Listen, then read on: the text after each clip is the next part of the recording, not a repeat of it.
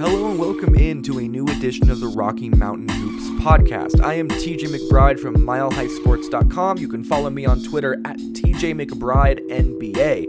This is the Rocky Mountain Hoops podcast, which is part of the Blue Wire Podcast Network. So make sure to go subscribe to this podcast on iTunes, Google Podcasts, Himalaya, Spreaker, Stitcher, iHeartRadio, Spotify. It's everywhere. If you cannot find this podcast, reach out to me and I will absolutely find a way to get it to you because there are multiple different platforms.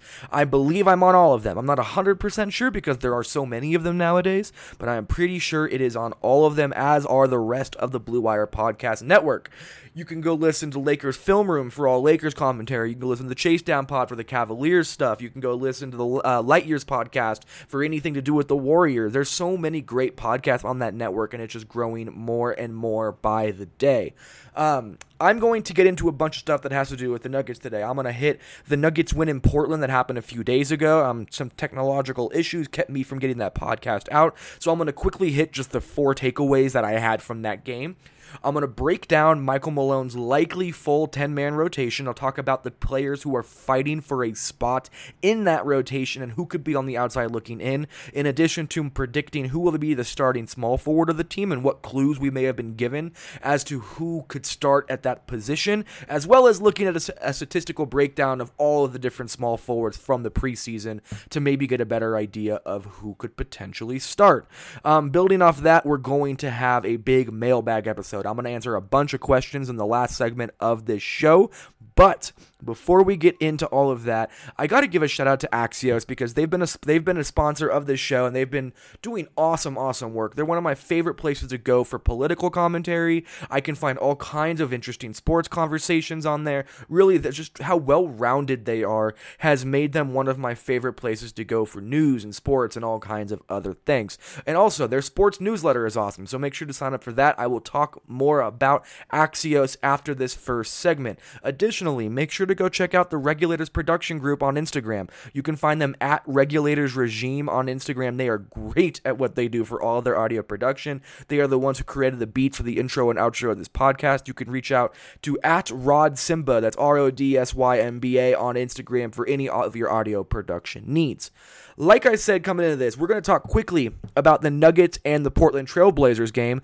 I don't have any, it's the last preseason game of the year. It was extremely preseason-y, very sloppy, not a whole lot of, the basketball was just not very good, and that's just what happens in the last preseason games. Everyone's just ready for the real thing, but still, there were some important takeaways to have, and I think the most important takeaway was that this Nuggets bench unit is likely going to be the best bench unit in the entire NBA.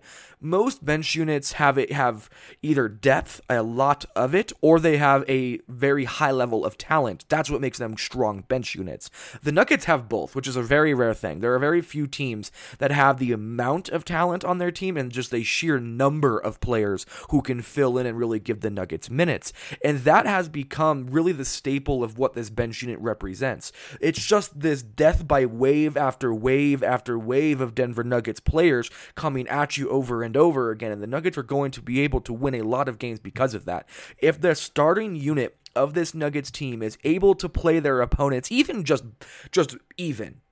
not positive, not minus, or not negative, just even, the Nuggets are going to win an absurd amount of games because their bench unit is just so much better than opposing teams. And really, that's why it was a big takeaway from me when the Nuggets beat the Portland Trailblazers 110-104 to stay undefeated in the preseason.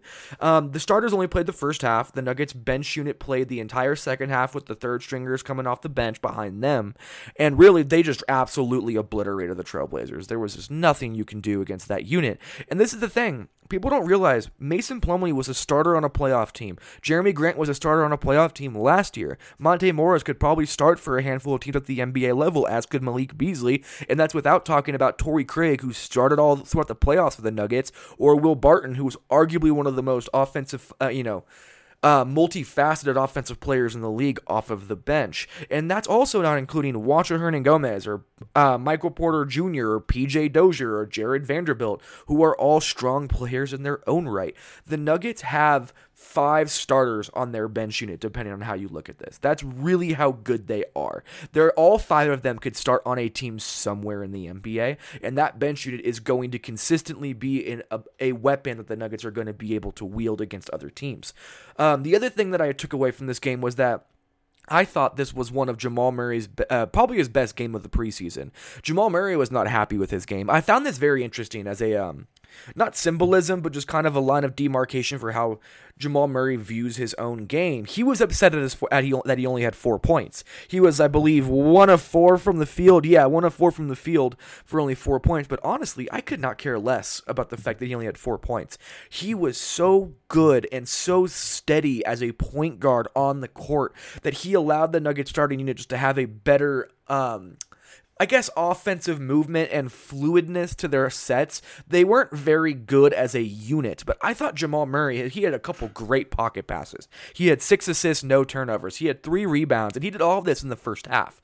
So honestly, that's what I care about. I know that Jamal Murray can score. I know he can shoot the basketball. I know he can get downhill. I know he's a good athlete. Those things are all well known to me. I want to see him grow in ways that he's not elite. I want to see him grow as someone with the ball in his hands and someone who can break down a defense and someone who is walking himself through the progressions as an offensive initiator mentally before just driving into 3 people, leaving his feet without making a decision and turning the ball over. That's exactly what we saw in that game. And I thought Jamal Murray was fantastic in this performance. So hopefully we get more and more of this Jamal Murray. I still want to see his shot selection improve, but I can live with it so long as he's doing all of these different things. Also, this was likely Will Barton's best game as well. This was vintage thrill in my opinion. He only played 21 and a half minutes, but 13 points, 8 rebounds, 4 assists, only 1 turnover. That's a great game from Will Barton. He shot 5 of 10 from the field. He was 1 of 4 from 3. He did miss 4 free throws, but you can live with that because he helped and impacted the game in so many ways. He led the team in rebounding in this game. He led the team was tied for the lead in scoring and was second in assists, and he did it in 21 minutes of action. I felt watching this game that Will Barton had locked down the starting small forward position at this point. I'll talk a lot more about the starting small forward role after the first break here in the next few minutes, but I really thought this was the game that solidified Will Barton's stature as the starting small forward of the team. That has not been confirmed. No one knows anything yet. We're still waiting to see, but it absolutely felt that way. My last takeaway from this game was that the starters really struggled defensively in that first half, and Michael Malone was fuming about it in his post-game press conference. He was very unhappy with the defensive effort in the final preseason game of the year from his starting unit in the first half. I know that sounds extremely nitpicky, but it's not. I think it's very valid. And he said, I don't care if we win or lose preseason games. I want to develop championship habits. And that's really what the Nuggets need to do. And that was a big step backwards defensively. So I think that's what Malone does. He gets on his guys when he needs to. So I thought it was very interesting to see him really get on his guys like that. All right, we're going to take our first break, and I will come back, and we're going to break down the 10-man rotation, and we're going to talk about the potential starting small forwards.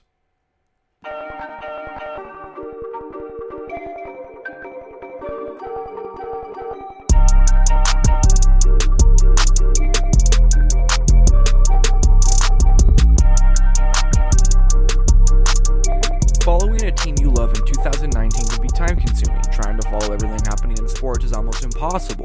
Scrolling through every app and visiting every website on a daily basis is impossible. That's why I subscribe to Axios Sports, the best free daily newsletter in the land. Axios Sports is a modern sports page delivered directly to your email inbox. When you sign up for free at sports.axios.com, you'll get the best stories from the NBA and NFL to cricket and ping pong and everything else in between.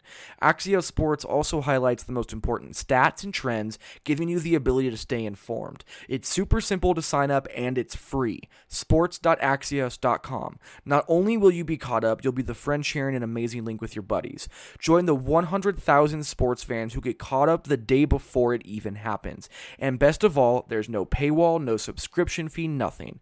This is free curated sports content delivered directly to you. Sign up at sports.axios.com. Again, for free $99 at sports.axios.com.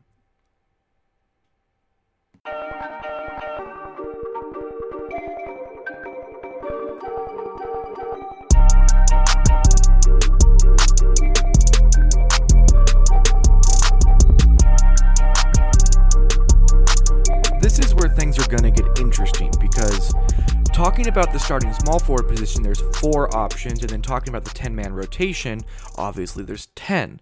Let's start with the starting small forward role because I think it's an important preview for talking about the rest of the 10-man rotation and who could potentially be on the outside looking in as it pertains to the rotation. So first, before we even get into what I thought of the players, let's talk about just their statistical outlook for what they were able to do in the preseason. So Will Barton played the most minutes of any of the possible starting small forwards, which Michael Malone said was Will Barton, Torrey Craig, Juancho Hernangomez, and Michael Porter Jr. Will Barton played 77 minutes over 4 games. He averaged 8 points, 5.5 rebounds, 2.5 assists, and 1.3 turnovers a game. Statistically, Will Barton was the most impactful of all the small forwards, but the issue is, just like the rest of the small forwards on the roster, he shot very, very bad from the field. He shot 36.1% from the field. He was 14.3% from 3, and then only shot 4 of 9 from the free throw line. So overall, he was 13 of 36 from the field, 2 of 14 from 3, and 4 of 9 from the free throw line. His offensive rating was 93.1. His defensive rating was 101.2. Giving him a negative 8.1 net rating. Those numbers are very random. In the preseason, it's hard to take stats as the end-all be-all, but in terms of looking at everybody side by side, I think it's an important thing. But overall, Will Barton's numbers in terms of offensive and defensive rating, I don't really care about. It's really the shooting percentages that worry me, and that's it. I thought overall he was a good playmaker. He rebounded the ball well. He didn't turn it over too much like a lot of his other teammates did. So overall, I thought Will Barton was arguably the best throughout preseason. The other player who's involved is Torrey Craig, but Torrey Craig only played 45 minutes in 3 games. That is the least of any of the potential starting small forwards. What I will say is that Torrey Craig is also the most known quantity. Michael Malone knows exactly what he brings to the table. He knows his defense, he knows his energy, he knows his rebounding, he knows his ability to hit shots inconsistently from outside. So, Torrey Craig, in those 3 games in 45 minutes, averaged 3.3 points, 3.7 rebounds, and 1.3 assists.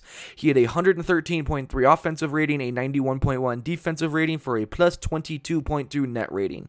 But he shot 27.3% from the field. He was 3 of 11, 14.3% from 3. He was 1 of 7, and he hit all 3 of his free throws, but again, he needs to be able to hit those shots to be impactful.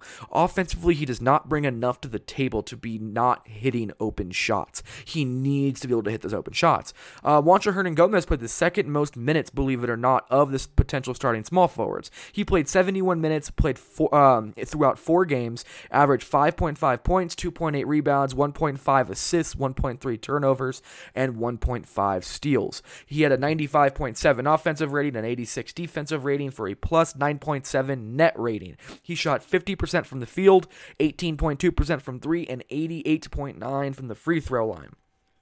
I thought Juancho Hernangomez should have gotten more opportunity to start.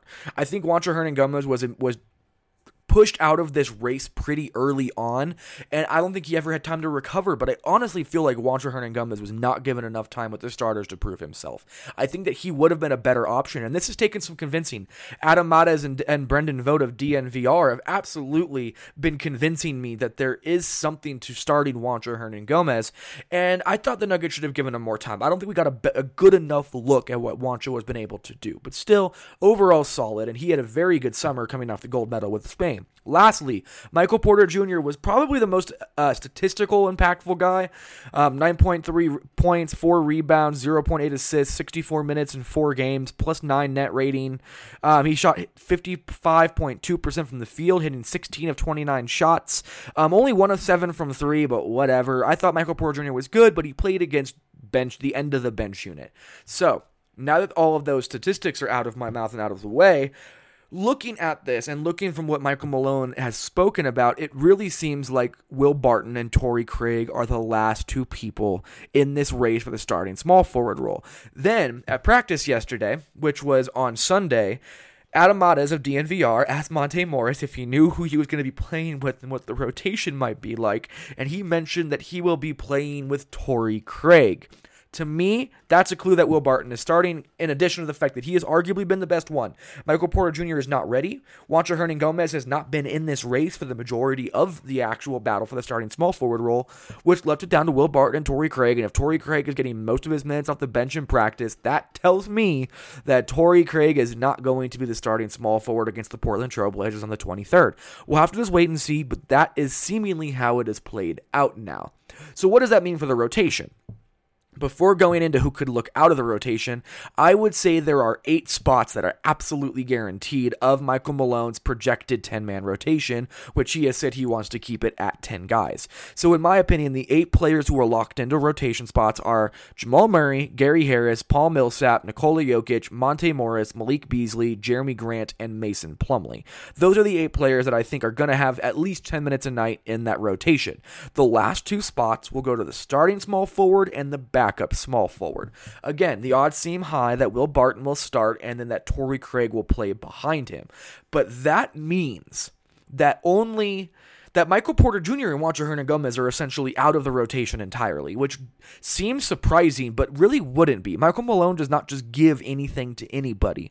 So to me, Michael Malone is going to make Michael Porter Jr. have to earn his spot in this rotation, and it's going to take time. Michael Malone did say that he was going to allow the opportunity for the small forward role, the starting small forward role, to continually evolve throughout the season. The player who starts game 1 on the 23rd against Portland may not be the guy who starts by the end of the year or the middle of the year. So the 10-man rotation could potentially be more fluid than we're realizing. So this is the way that I'm looking at it. There are 8 of the 10 spots in there, and that means 2 of Michael Porter Jr., Torrey Craig, Will Barton, and Juancho Hernangomez will not be in the rotation on any given night. As of right now, it looks like Michael Porter Jr. and Juancho Hernangomez are on the outside looking in, which is a very tough decision to make. But that's really how it's just breaking down. It kind of just is what it is. So that's how the roster breaks down for me. That's the 10 men that I think get it. I think Will Barton starts. I think Torrey Craig ends up behind him, and the starters and bench will be like this. It will be it'll be Jamal Murray, Gary Harris, Will Barton, Paul Millsap, Nikola Jokic starting, with Monte Morris, Malik Beasley, Torrey Craig, Jeremy Grant, and Mason Plumlee off of the bench. That's how I see it playing out, and we'll just have to wait and see if that's what Malone thinks. So we're going to take our second break, and we will be back with the mailbag portion of this podcast in a second.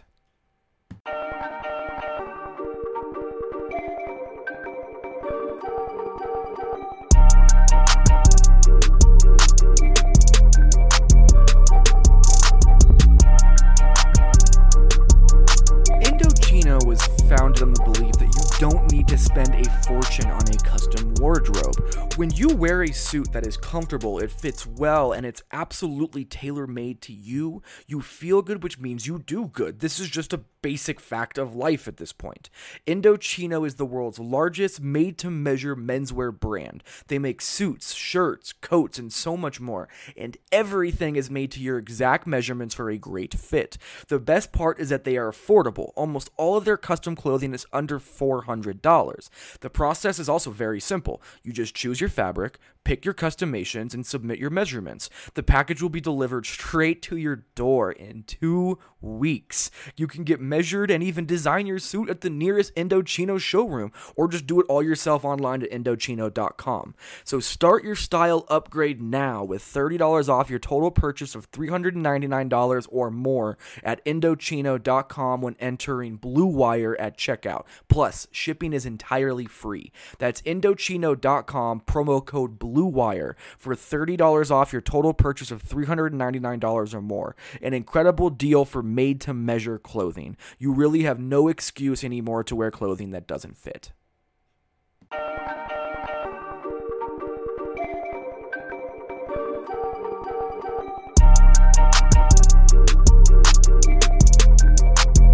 Time for what is my favorite segment. For people who have been listening to the show, they already know that, but this is the mailbag portion, and I love answering questions from Nuggets fans and listeners of the show because it provides the opportunity to look into topics that may be overlooked as media but are very important to fans. There is a difference there, so being able to take in questions from other people, it's very helpful for me to be able to get an idea as to what I should really be trying to keep tabs on for what the listeners want to be talking about. So, with that being said, make sure to keep sending me questions. I will put those tweets out. I will put it up on my Instagram story. You can also email me at tmcbride3793. Also, my Instagram is TJ_McBride NBA, and my Twitter is at TJMcBrideNBA. So, however you want to send me questions, send me questions. Let's just dive into this stuff. So the first one came in from apparently Steely Dan's nephew. I have a strong suspicion that's just a name and not an actual title, but barring injuries, who is the starting five come April? This is a great question because it really, to me, speaks more to what the Nuggets' identity, or what does Malone want his Nuggets team's identity to be going into the playoffs? And if you ask me, the most important part of that identity is going to be defense, because that's what Michael Malone preaches, and it's what all of the vets preach as well. So, how can the Nuggets field the best possible defensive lineup while still being able to function as a high-octane ball movement offense? In my opinion, the best way to do this is going to be to start Jamal Murray, Gary Harris, and Nikola Jokic. Those three have to be involved in every closing lineup, in my opinion. I also think Paul Millsap needs to be involved in every closing lineup. So because of that, Jeremy Grant cannot be at the power forward position. That leaves the Nuggets with the opportunity to start either Torrey Craig or Jeremy Grant at the small forward position to allow the Nuggets to have more versatility on defense from the get. So in my opinion, I would start games with Jeremy Grant in April to be able to have that defensive presence from the very, very beginning so you can set the tone in that way. Then the question came from Steely Dan's nephew, who closes games. My answer is the same. I think Jeremy Grant and Paul Millsap being on the floor together, having Gary Harris be able to guard three positions on the perimeter, 1, 2, and 3, having Jeremy Grant who can defend all five positions, Paul Millsap who can defend all five positions, you create an environment that can make up for the issues that Jamal Murray and Nikola Jokic present defensively as a pairing. So I think those are the people you have to start with and close with towards the end of the season, because that is going to allow you to still play good offensive basketball. If Jeremy Grant is going to continue hitting shots like he has been hitting shots and continue to show off better handles and all of these things, the Nuggets can play jumbo, but they can also still run the court, keep the ball moving, create open shots for each other, run through Nikola Jokic, and have guys who know how to play off ball while still locking down defensively. So that's my thing. Jeremy Grant at the 3 makes a lot of sense down the road, but we'll have to see because we haven't seen much of it. Who knows if Jeremy Grant is not as comfortable at the 3 when the Nuggets really get into the season. We'll have to wait and see, but as of October 21st, the morning of, that's how I feel about it. Moving on though, Jake Vandenbrink asked, is MPJ more Kristaps or KD? And this is really an opportunity just to speak about a skill set, which I find interesting. Michael Porter Jr. is not Kristaps. Kristaps is better utilized as a center. He is a nightmare mismatch down low. He likes to get into the post sometimes. Yes, he can shoot. Yes, he's tall. But that's really where the similarities end for me. He is a much better shot blocker than Michael Porter Jr. is. He's a better defender overall. And he is just significantly bigger. He's like 7'3", so I would say Kristaps is not the comparison. KD, if I have to choose one of these two, makes the most sense, I guess. But if I was to pick a player that Michael Porter Jr. as an absolute ceiling, I don't care if it's a 2% chance that he reaches this player, this is the archetype and the ceiling that I see, is Paul George. That makes a lot more sense to me. 6'9", 6'10", jumbo small forward, who isn't necessarily a great mismatch at power forward. He's just, you don't get the most out of him in that setting. But at the same time, is mobile as hell for his size, very, very sweet shooting, can get downhill, has a little bit of playmaking ability, understands how to play the game. That's the best opportunity and the best archetype for Michael Porter Jr. to grow into. He has a long ways to go before becoming that player, especially on the defensive end of the floor, but he has the size, he has the skills, and he has the traits to be able to be a player like that, as opposed to a KD who is a top 10 player ever, potentially, and Kristaps, who was who was more of a mismatch at the center position than a wing player. Sean English asks, is it weird to think they won't have as good of a record as last year, but have a better season overall? Matt Moore, HP Basketball on Twitter, has been the one that has been pushing this narrative from the start, and I think he's right. The Nuggets can win 50 games this year. It is completely on the table that they lose 3 games more or 4 games more than they did last year, but be a better team and more formidable going to the playoffs. Pardon my coffee machine. I do think that there is absolutely a way that the Nuggets lose more games and look like a better team. They just have more versatility. They have more up end or higher end ceiling. They have, adding Jeremy Grant just raised their floor a ton, and then adding Michael Porter Jr. add their ceiling a bunch, and then keeping everyone healthy again raises the floor. So sure, the Nuggets can be a better, more formidable team and lose more games. I think it's actually likely, if anything. Kyle Laboria asked, do the Nuggets get back to 50 wins? This is just an opportunity for me to give my ceiling and my floor for the Nuggets. I do think they get back to 50 wins, to ask your question simply, but I would say the absolute floor for this Nuggets team, barring dramatic injuries, like Nikola Jokic's leg doesn't just fall off his body, but the Nuggets' floor is 48 wins and their ceiling is 60. That's how I see this Nuggets team right now. Ryan Garrett asks, what's so hard about having a G League team in Colorado? So from what I'm picking up on, there is no profits to be made in Colorado.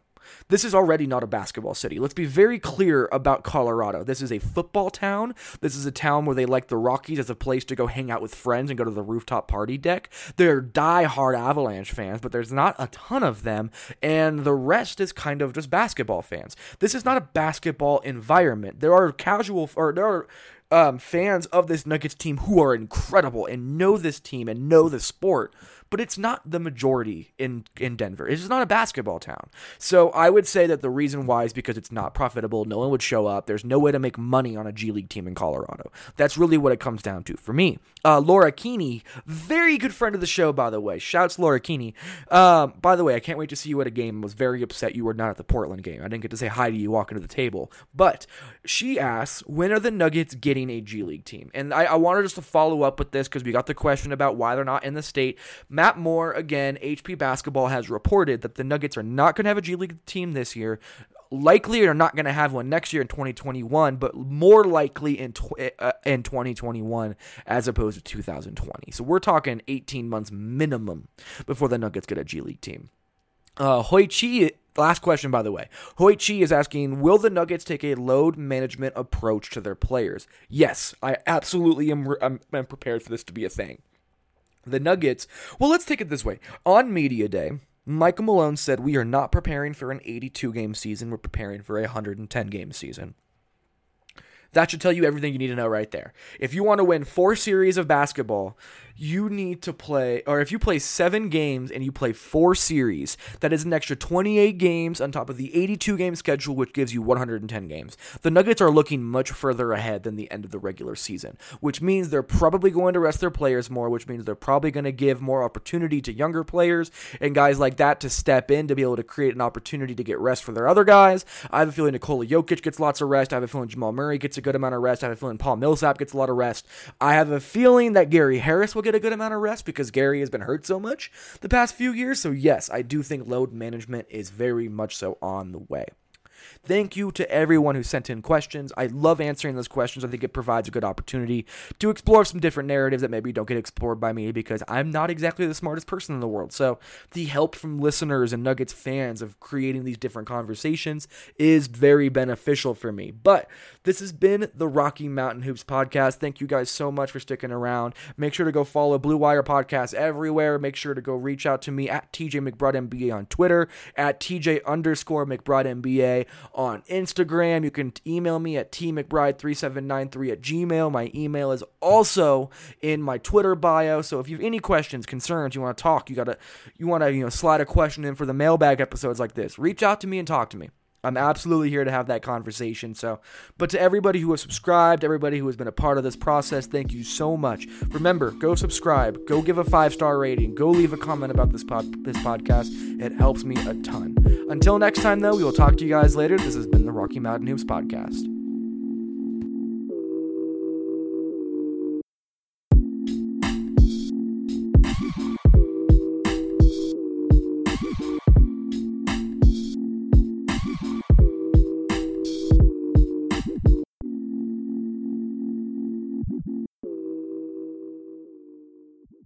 Since 2010, Terrapin Care Station has been providing patients and customers with high-quality cannabis products at everyday low prices. Serving the communities of Denver, Boulder, and Aurora, they offer their own flower and concentrates, as well as all the brands you love at prices that you just won't believe. They pride themselves in having the most knowledgeable and professional staff in the industry, and their team will work with you one-on-one to help you find the products that are perfect for you.